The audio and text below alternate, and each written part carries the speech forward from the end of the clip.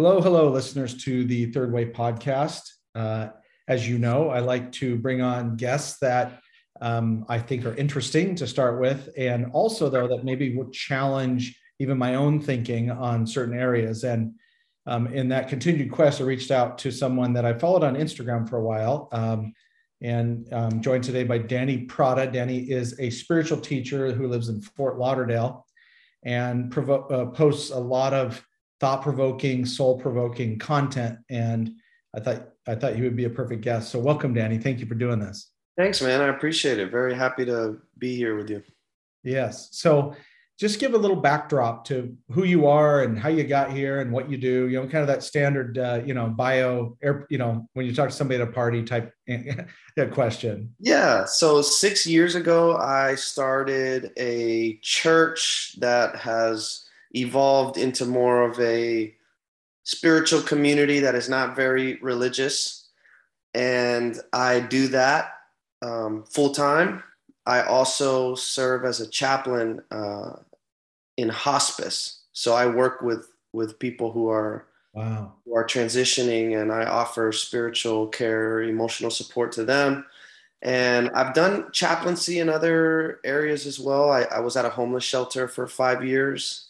So that's a little bit of my background. Wow. And when did you know that this was kind of your calling to do this kind of work? So I actually grew up in a very conservative evangelical home. That was my upbringing. And so I like to say I had enough religion in my life to just feel guilty about everything I did. But I didn't really like take it too serious. Yeah. But by the time I got to college, my parents just had planted so many seeds in me that at that time they kind of began to sprout. And I started having an interest in the bigger questions of life: God, meaning, suffering, existence, life. And Christianity and church was kind of my entryway into that because it's all I knew. So when I was in college, I got around some other friends who were into similar things. We connected. Next thing you know, I'm transferring schools. I used to study sports management. I transferred to a Christian university, started studying theology and philosophy. Just finished with my doctorate last year, so I kind of took it all the way. Wow. How old are you? I am 32. 32. Man, you millennials, you get more done in the shortest amount of time than anybody I know. That's amazing. Yeah, Yeah, it's an it's been amazing it's been story. it's been a fun ride. Yeah, and people that are, been listening to my podcast for a while, I'm pretty open about my background. But again, for context to some of these questions we're going to talk through is I grew up in a fundamentalist church, non-denominational, no name. They're very proud of the fact that there was no name. Wow. Global organization. If you look for them on Wikipedia, you look for the two by twos. That's kind of the slang term in other countries for these people. And I stayed in it for many years. I was actually part of the church until 2016, Wow. but I really questioned it the entire time, but I didn't know what else to do. And anyway, I talk on other episodes about what I did and how I kind of, the term deconstruct all of that stuff and Right. keep it true. And so, well, that's fascinating about the hospice and about just how sometimes your circumstances sort of define it's when your circumstances meet your gifts, and it Yes. kind of defines, it's not so much about the application of will of what I want to do, it's more what I'm called to do. Absolutely. Which is how it was for tens of thousands of years before the Industrial Revolution, where we were all instructed, when we were all indigenous people, to find what we were here to do as opposed to go find a job. And So and honestly, like I I can communicate that it really feels like it chose me. right, I totally get that. You know, um, my mom showed me a couple years ago a little letter that I think it was like my first or second grade teacher wrote to me after I had graduated from that grade level. And the teacher says, I think it's really admirable that you want to be a pastor when you grow up. And so that means that at that time, as a little child, I was already saying that. Right. For a host of reasons. Like I said, I grew up in that already. I saw pastors. I have other, ministers in my family.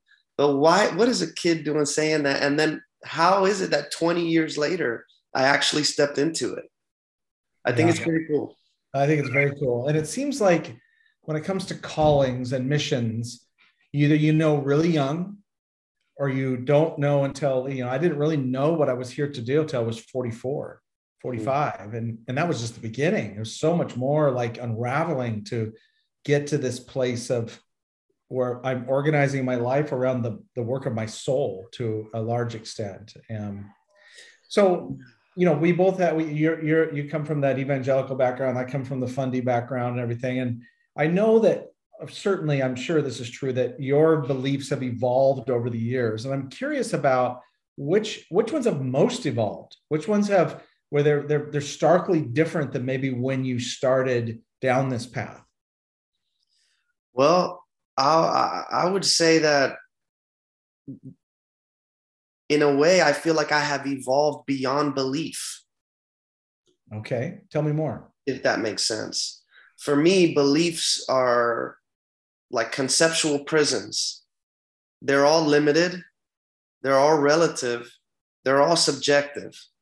And beliefs can be useful if they're not harmful and if they produce good feelings in you, and if they help you navigate the world you're in. But ultimately, when we attach identity to our beliefs, we start living out of a false sense of self. And we also don't connect with other people anymore at a deep level because our beliefs separate us from them. Oftentimes, our beliefs about people keep us from even seeing who they actually are. Yeah. Because we only see who we think they are. Right. And so I am a skeptic at heart, and I like to question beliefs. And I spend most of my time questioning my own beliefs and the assumptions that those beliefs are based on. Yeah. And where that journey has taken me, when I say beyond belief, it's taken me, number one, to love. Because I don't attach myself to beliefs, I'm able to connect with people at a deeper level, see people for who they are, and just not have an agenda with them, not try and convince them of anything, prove myself to anyone. And the second thing is, I've learned how to really suspend judgment. And what that looks like for me is, anytime my mind likes to arrive at a definite conclusion about something, I've kind of trained myself to take a few steps back and really assess where that is coming from. And I just try and hold on to nothing. Yeah. Wow. There's a lot there. Yeah. And I love this idea of beyond belief, sort of transcendence. And I think that the conclusion of it all is that love is not even really a belief system, but if it were, it would have a set of principles that were all based on being evidentiary. Like, love is a verb, love is obvious, you will be known by your fruits. I mean, all the various words about love are all about the fact that it's actualization. It's real. It's a way of life. It's a way of life, right? And I think it's our intended way of existence. Like, I think that when you think of Maslow's hierarchy and you have your two baselines, which most of us are kind of stuck in the middle, unless you're poor or come from an impoverished country, then you're down at the bottom.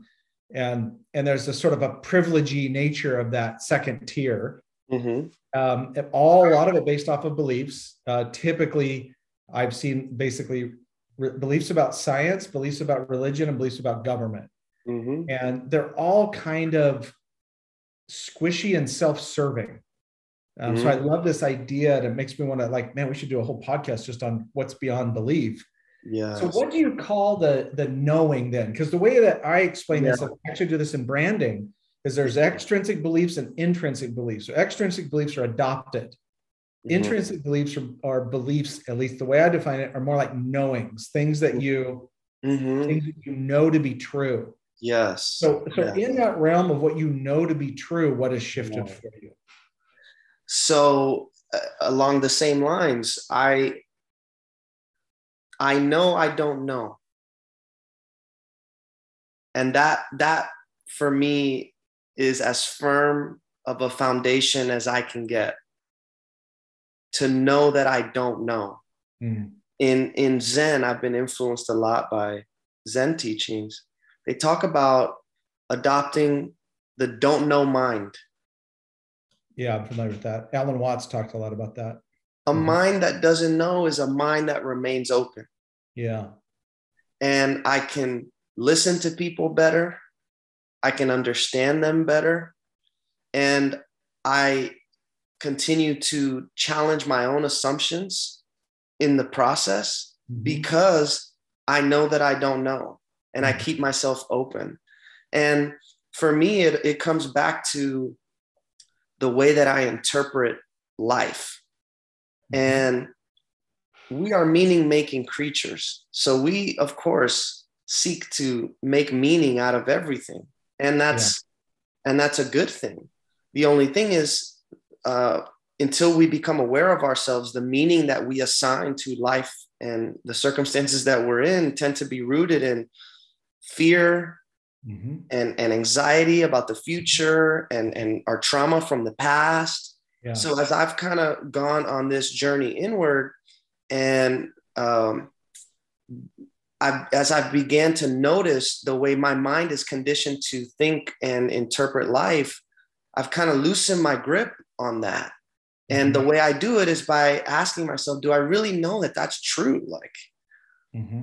I recently just went through a divorce. It's been 5 months, 6 months, a fresh wound. Mm. And it could be very easy throughout this process. I mean, the ego has offered up many things for me to negatively interpret the way that my ex-spouse has gone about the ordeal. Mm-hmm. Right? Yeah. And so what I do is I question the validity of that. Yeah. And I just tell myself, I don't really know. I don't know this other person's intentions. I don't know their motives. That keeps me open, keeps me being able to accept life for what it is, and it keeps me at peace. Yeah. Yeah. I've been working on this model.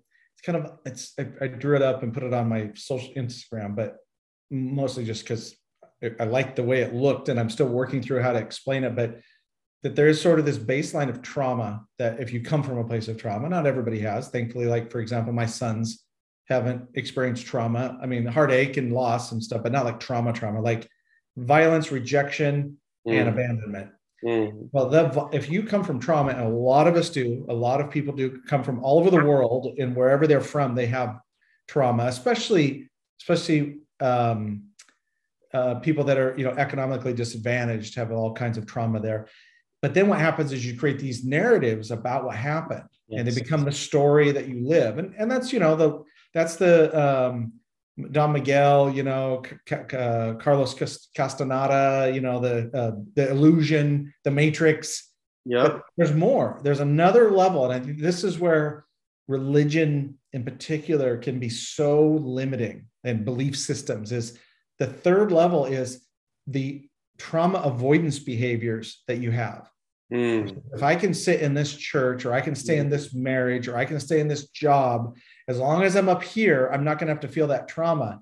But the way I drew it is this like kind of wavy line, like a wall, like a barbed wire, like fence. And on the other side of it is everything you want, like you really want, like joy and connection and intimacy and creativity and all that stuff. And the only way to get it is you got to go back down into the trauma and go, this happened. I accept it, and it got me here. Got me here. The narratives don't matter.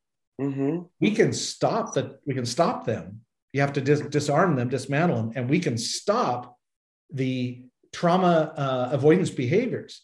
And the way you do that is with courage. You turn and you run towards the guns. You do what Thomas did with Jesus. You put your hands in the wounds. Yes. And you feel it. Yeah. And then you heal.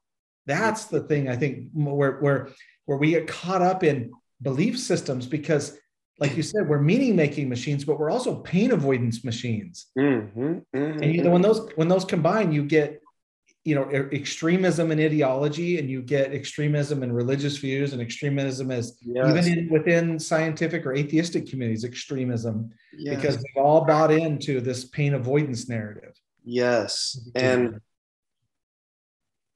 for me, going into that trauma and exploring it with courage and curiosity requires this not knowing that I'm talking about, because the only way you can reframe the story and the narrative you're telling yourself about your past and your trauma, which is where your healing is going to come from, by the way, learning how to reframe and recontextualize what happened from a greater level of awareness and consciousness.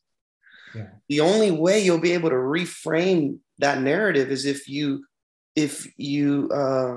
stop clinging to it so tightly. That's right. And actually revisit whether how you've been seeing it is true. And that's something that some of us, we avoid that pain. And that's very painful, right? Because who wants to say that maybe I haven't been seeing it the right way? Maybe it wasn't them who hurt me like I thought it was. Maybe I had something to play in this. Yes. Yeah, totally. And I think that the when Jesus said, I always want to put, by the way, Jesus allegedly said, because we don't actually know, but let's just say that he did say, the truth will set you free. I think this is the thing we're being freed from, sort of the prison of the mind. The prison of our identity coming from our thoughts and our beliefs about life. And it doesn't mean that I wrote it the other day, is that I think evangelicals and fundamentalists are going to be shocked to find out that God was the space between all of the known things. That's who God is, that unknown, unknowable, in space, not the knowable stuff of the church building or the documents or the teachings.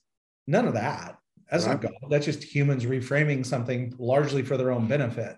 But it's that space between that I think that is that we're freed to experience. So the other day in my notes, I wrote something down. I'm looking for it. Here's what I wrote. I said, the people who wrote the Bible at one point didn't have it. What if you had to discover God for yourself without help from anyone or anything else? What would you find? Oh, man, dude. That is my story in 2016, walking out of church. The last time I've been in a church was, I'm going to discover God for myself. And I think that's to answer the question, that's what shifted most for me is I still identify as a Christian, but sort of with a little bit of a grimace. I would say believer. I don't believe it. I don't even like follower of Jesus. Like I'm a co-creator with this from the same source. Let's put it that way. But I think the biggest shift is the part of us that doesn't die, the part of us that's priceless, the part of us that isn't wounded, that wholeness of being, that is God. That's that collective consciousness. And this is why my prayer, like literally every day, is I just want people, sometimes I'm specific about who, but I just want people for 10 seconds to see what God sees and who they are. And it would free them from so much stuff. So the second question I wanted to have us answer is, what do you think is most misunderstood or maybe misinterpreted about Jesus now? And, 2022 with corporate religion and, institutional religion stuff, what do you think is by most people misunderstood or misinterpreted about him? This is a really interesting question.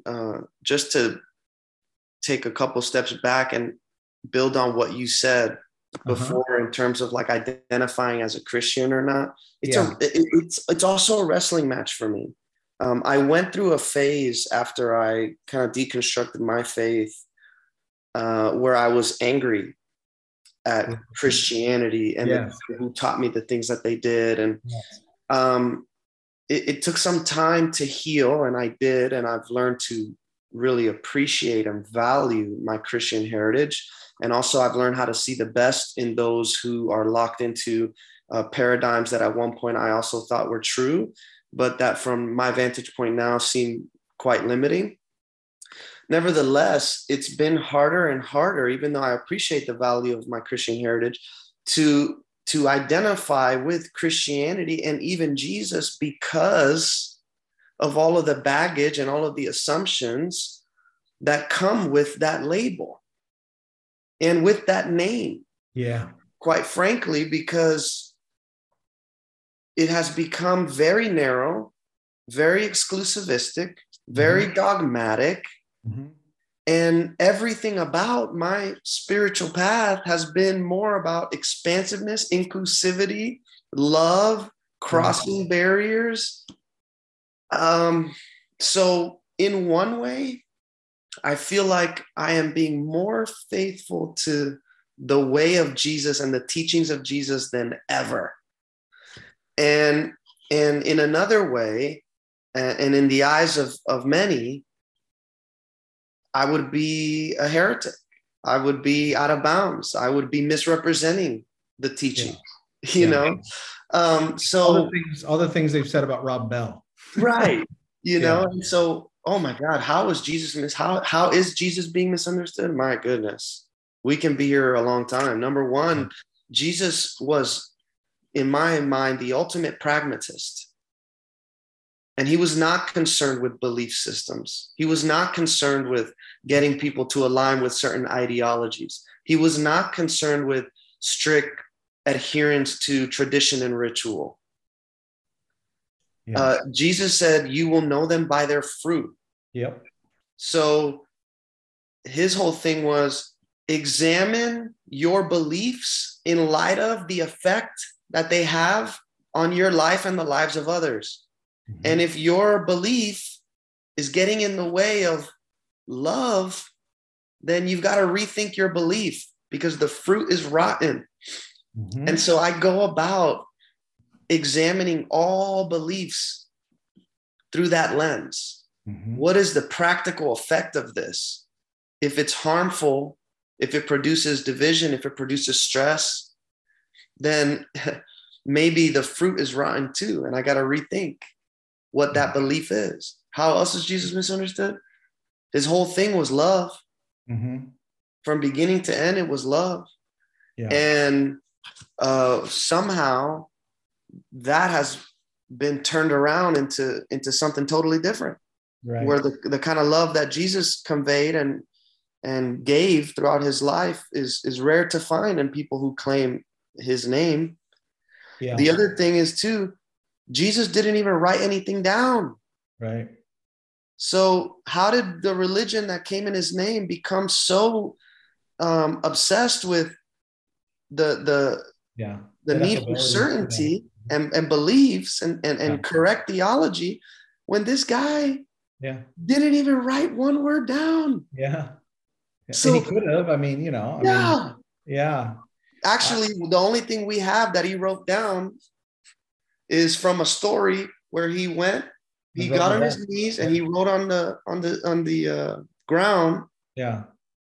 When the woman was caught in adultery, and he was telling people, "Hey, no condemnation here.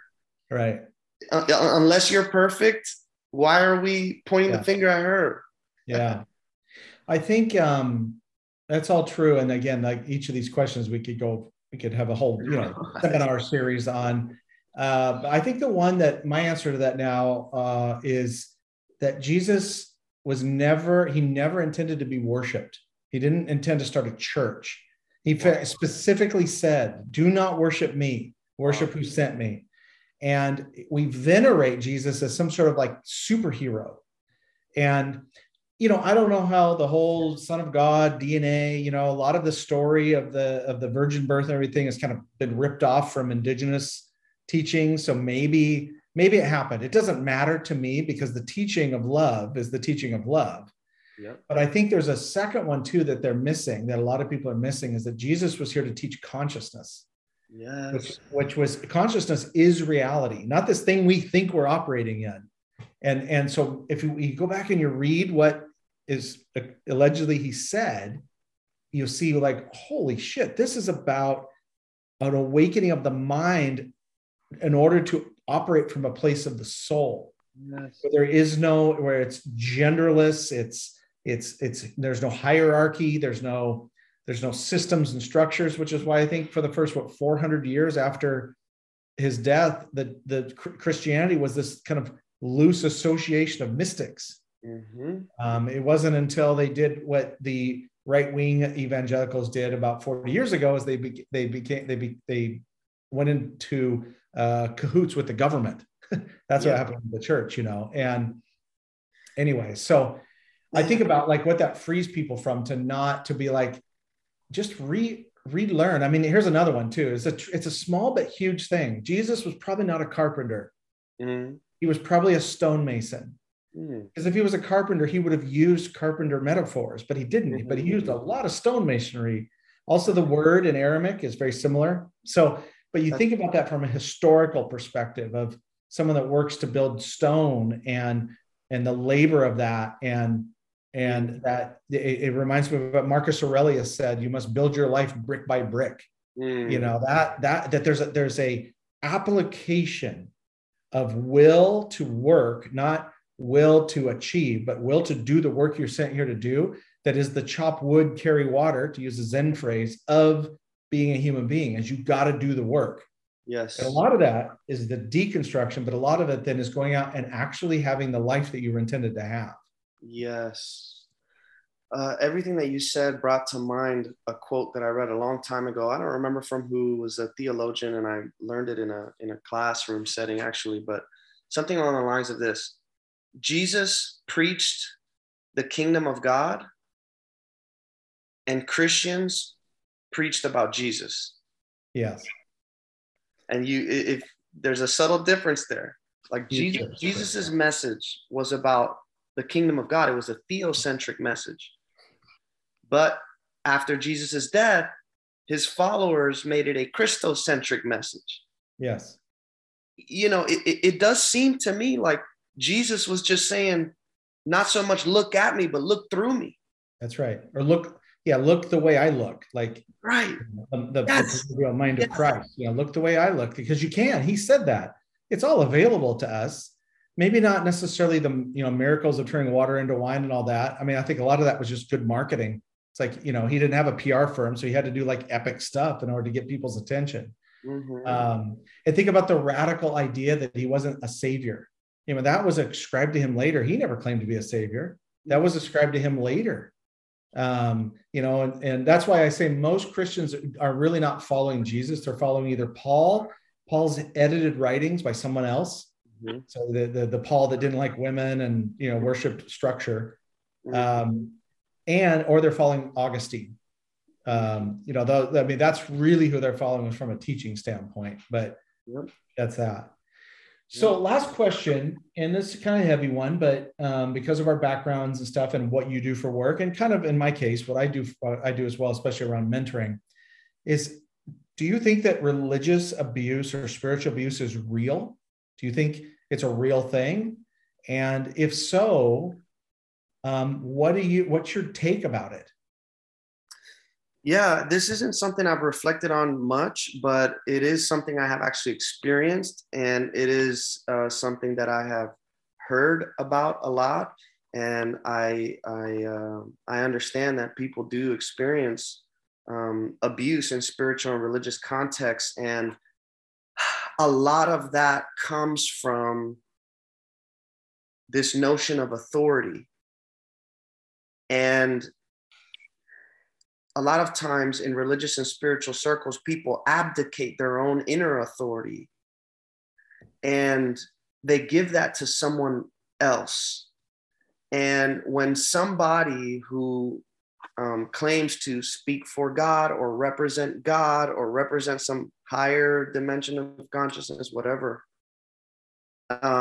when somebody with that kind of authority says things and does things, it holds a certain kind of weight for people. And so a lot of my journey, this will be a conversation for another time, but for about a year, I was a part of a cult with a guy who was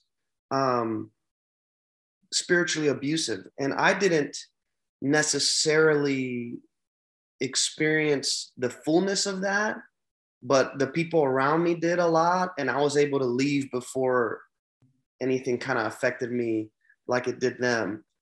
It's been interesting to me to reflect on all that. But a big part of that was he was the prophet. He was the authority figure. What he says goes. We needed to ask him for permission before we made any big life decisions. We would be chastised and disciplined. And that was a part of us being faithful and obedient and submissive. So this kind of language, this was maybe 2014 or something I was a part of this. So, a lot of my journey has been about reclaiming my own inner authority, not having to look outside of myself for assurance, and to come to know for myself what is real and what is not, what is true and what is not, who I am and who I am not. Yeah. Wow. Yeah. I go back to what I said earlier about trauma as a baseline, and that it's violence, rejection, or abandonment.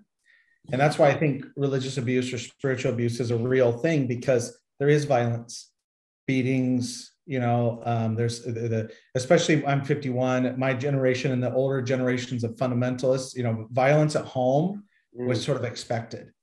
Wow. I remember as a kid going, this doesn't seem like what Jesus taught. Experiencing violence at home myself for years, complex PTSD level violence. Wow. Abandonment for sure, because if you are told, if you leave church, if you don't follow this church, you're going to hell and you're going to have a terrible life and it's your fault. I experienced that. And then rejection is something's wrong with you. This, again, fundamentalism at its most nefarious doctrine is that you are fundamentally flawed and you need the Lord and Savior Jesus Christ, which is not true. You are fundamentally a prince or a queen or a king. You're not fundamentally some damaged creature that needs redemption. Have you ever? So to me, that's rejection. Fundamentalism rejects the personhood of someone else, especially if you're a woman, a person of color, LGBTQ. You can go down. If you're a straight white male, even they'll reject you for having masculine tendencies. Because you're not being, because of the purity culture. Yep. And I think that's all abuse. It all has to it will mess with the neuroplasticity, because that's in order for it to be classified as trauma, it has to change the neuroplasticity of your brain. Violence and abandonment and rejection all do that. Wow. I was going to ask, have you ever seen this documentary with Leah Remini on Scientology? Yeah. Okay. So I was watching that for a little while, and she also had some episodes where she was talking with people who left the Jehovah's Witness religion. Now, so you have Scientology and the Jehovah's Witness, right? I come from evangelical Christianity.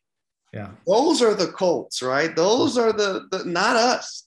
Yeah. But as I'm watching the show and I'm listening to these people's story, I'm like, no. There are way too many parallels here. Yes. Way too many parallels. Yes. And you're talking about just probably your local neighborhood mega church, where a lot of the same dynamics are at play. Yes. I've been a part of communities where to leave is to be shunned. Yes. To think differently. Yeah. To be different. Yeah. Right.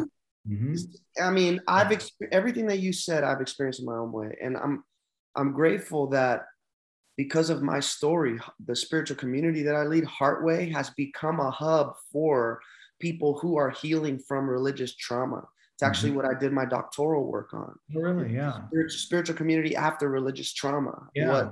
And the approach that we take in helping reintegrate people back into spiritual community, which can be so scary when you've been so burned. That's And right. something that I love about Heartway, and it just kind of just flows from who I am as a human being, but a lot of my closest friends right now are people who were once a part of our community who aren't anymore for whatever own personal reasons. Mm-hmm. Yeah. And they're not at our community, but we're always hanging out. We're always talking, and they'll come visit every once in a while. Right. And I love that because it's normal. Yeah. It's like the joke, a Christian, a Muslim, and a Jewish person walk into a bar and they have a nice conversation because none of them are assholes. Right. Yeah. I think, Danny, I think that ideology, anyone that organizes their life around ideology is in a cult. You pick somebody, you could pick people on the far left, the far right, of that and their views. And they venerate, the far left would venerate like a Bernie Sanders, which I would say never trust a millionaire socialist or a millionaire preacher, because what they did to get there. And the far right is the kings of, they elected the golden calf, and sold their soul to do it. And I think that's why I say ideology is the lowest form of consciousness. Like it's barely above like cockroaches and squirrels, and so it goes back to kind of circling back to what you said about beliefs is, if you adhere to a set of beliefs that make you rigid and suspicious and comparative and exclusive, you're in a cult. It may be a poorly run cult, or maybe it's not poorly run, and the leaders. I remember Adam Carolla, the talk show guy, said the reason cults exist is because it's for men to make money, make a lot of money, and have sex with whoever they want. There's some truth to that. All right, that sounds about right. Yeah. For me, anyway, well, go ahead. Yeah, final thought. Yeah, go ahead and close. I was just going to say that the beautiful thing about love to me is that because you're not attached to any particular ideology, you can meet anybody in their particular ideology. Right. And when you can meet somebody there, you can understand where they're coming from. You can take what is good and beautiful from what they're saying and acknowledge that, and just being able to show people that kind of understanding allows a connection to happen that then gives you the ability to not even intentionally, but just naturally influence them to open up. And that's something that you can only do when you're not attached to the ideology. Yes. That's the power of love. That's a great place to stop. And well, I appreciate you having me on. This was fun. Thank you, man.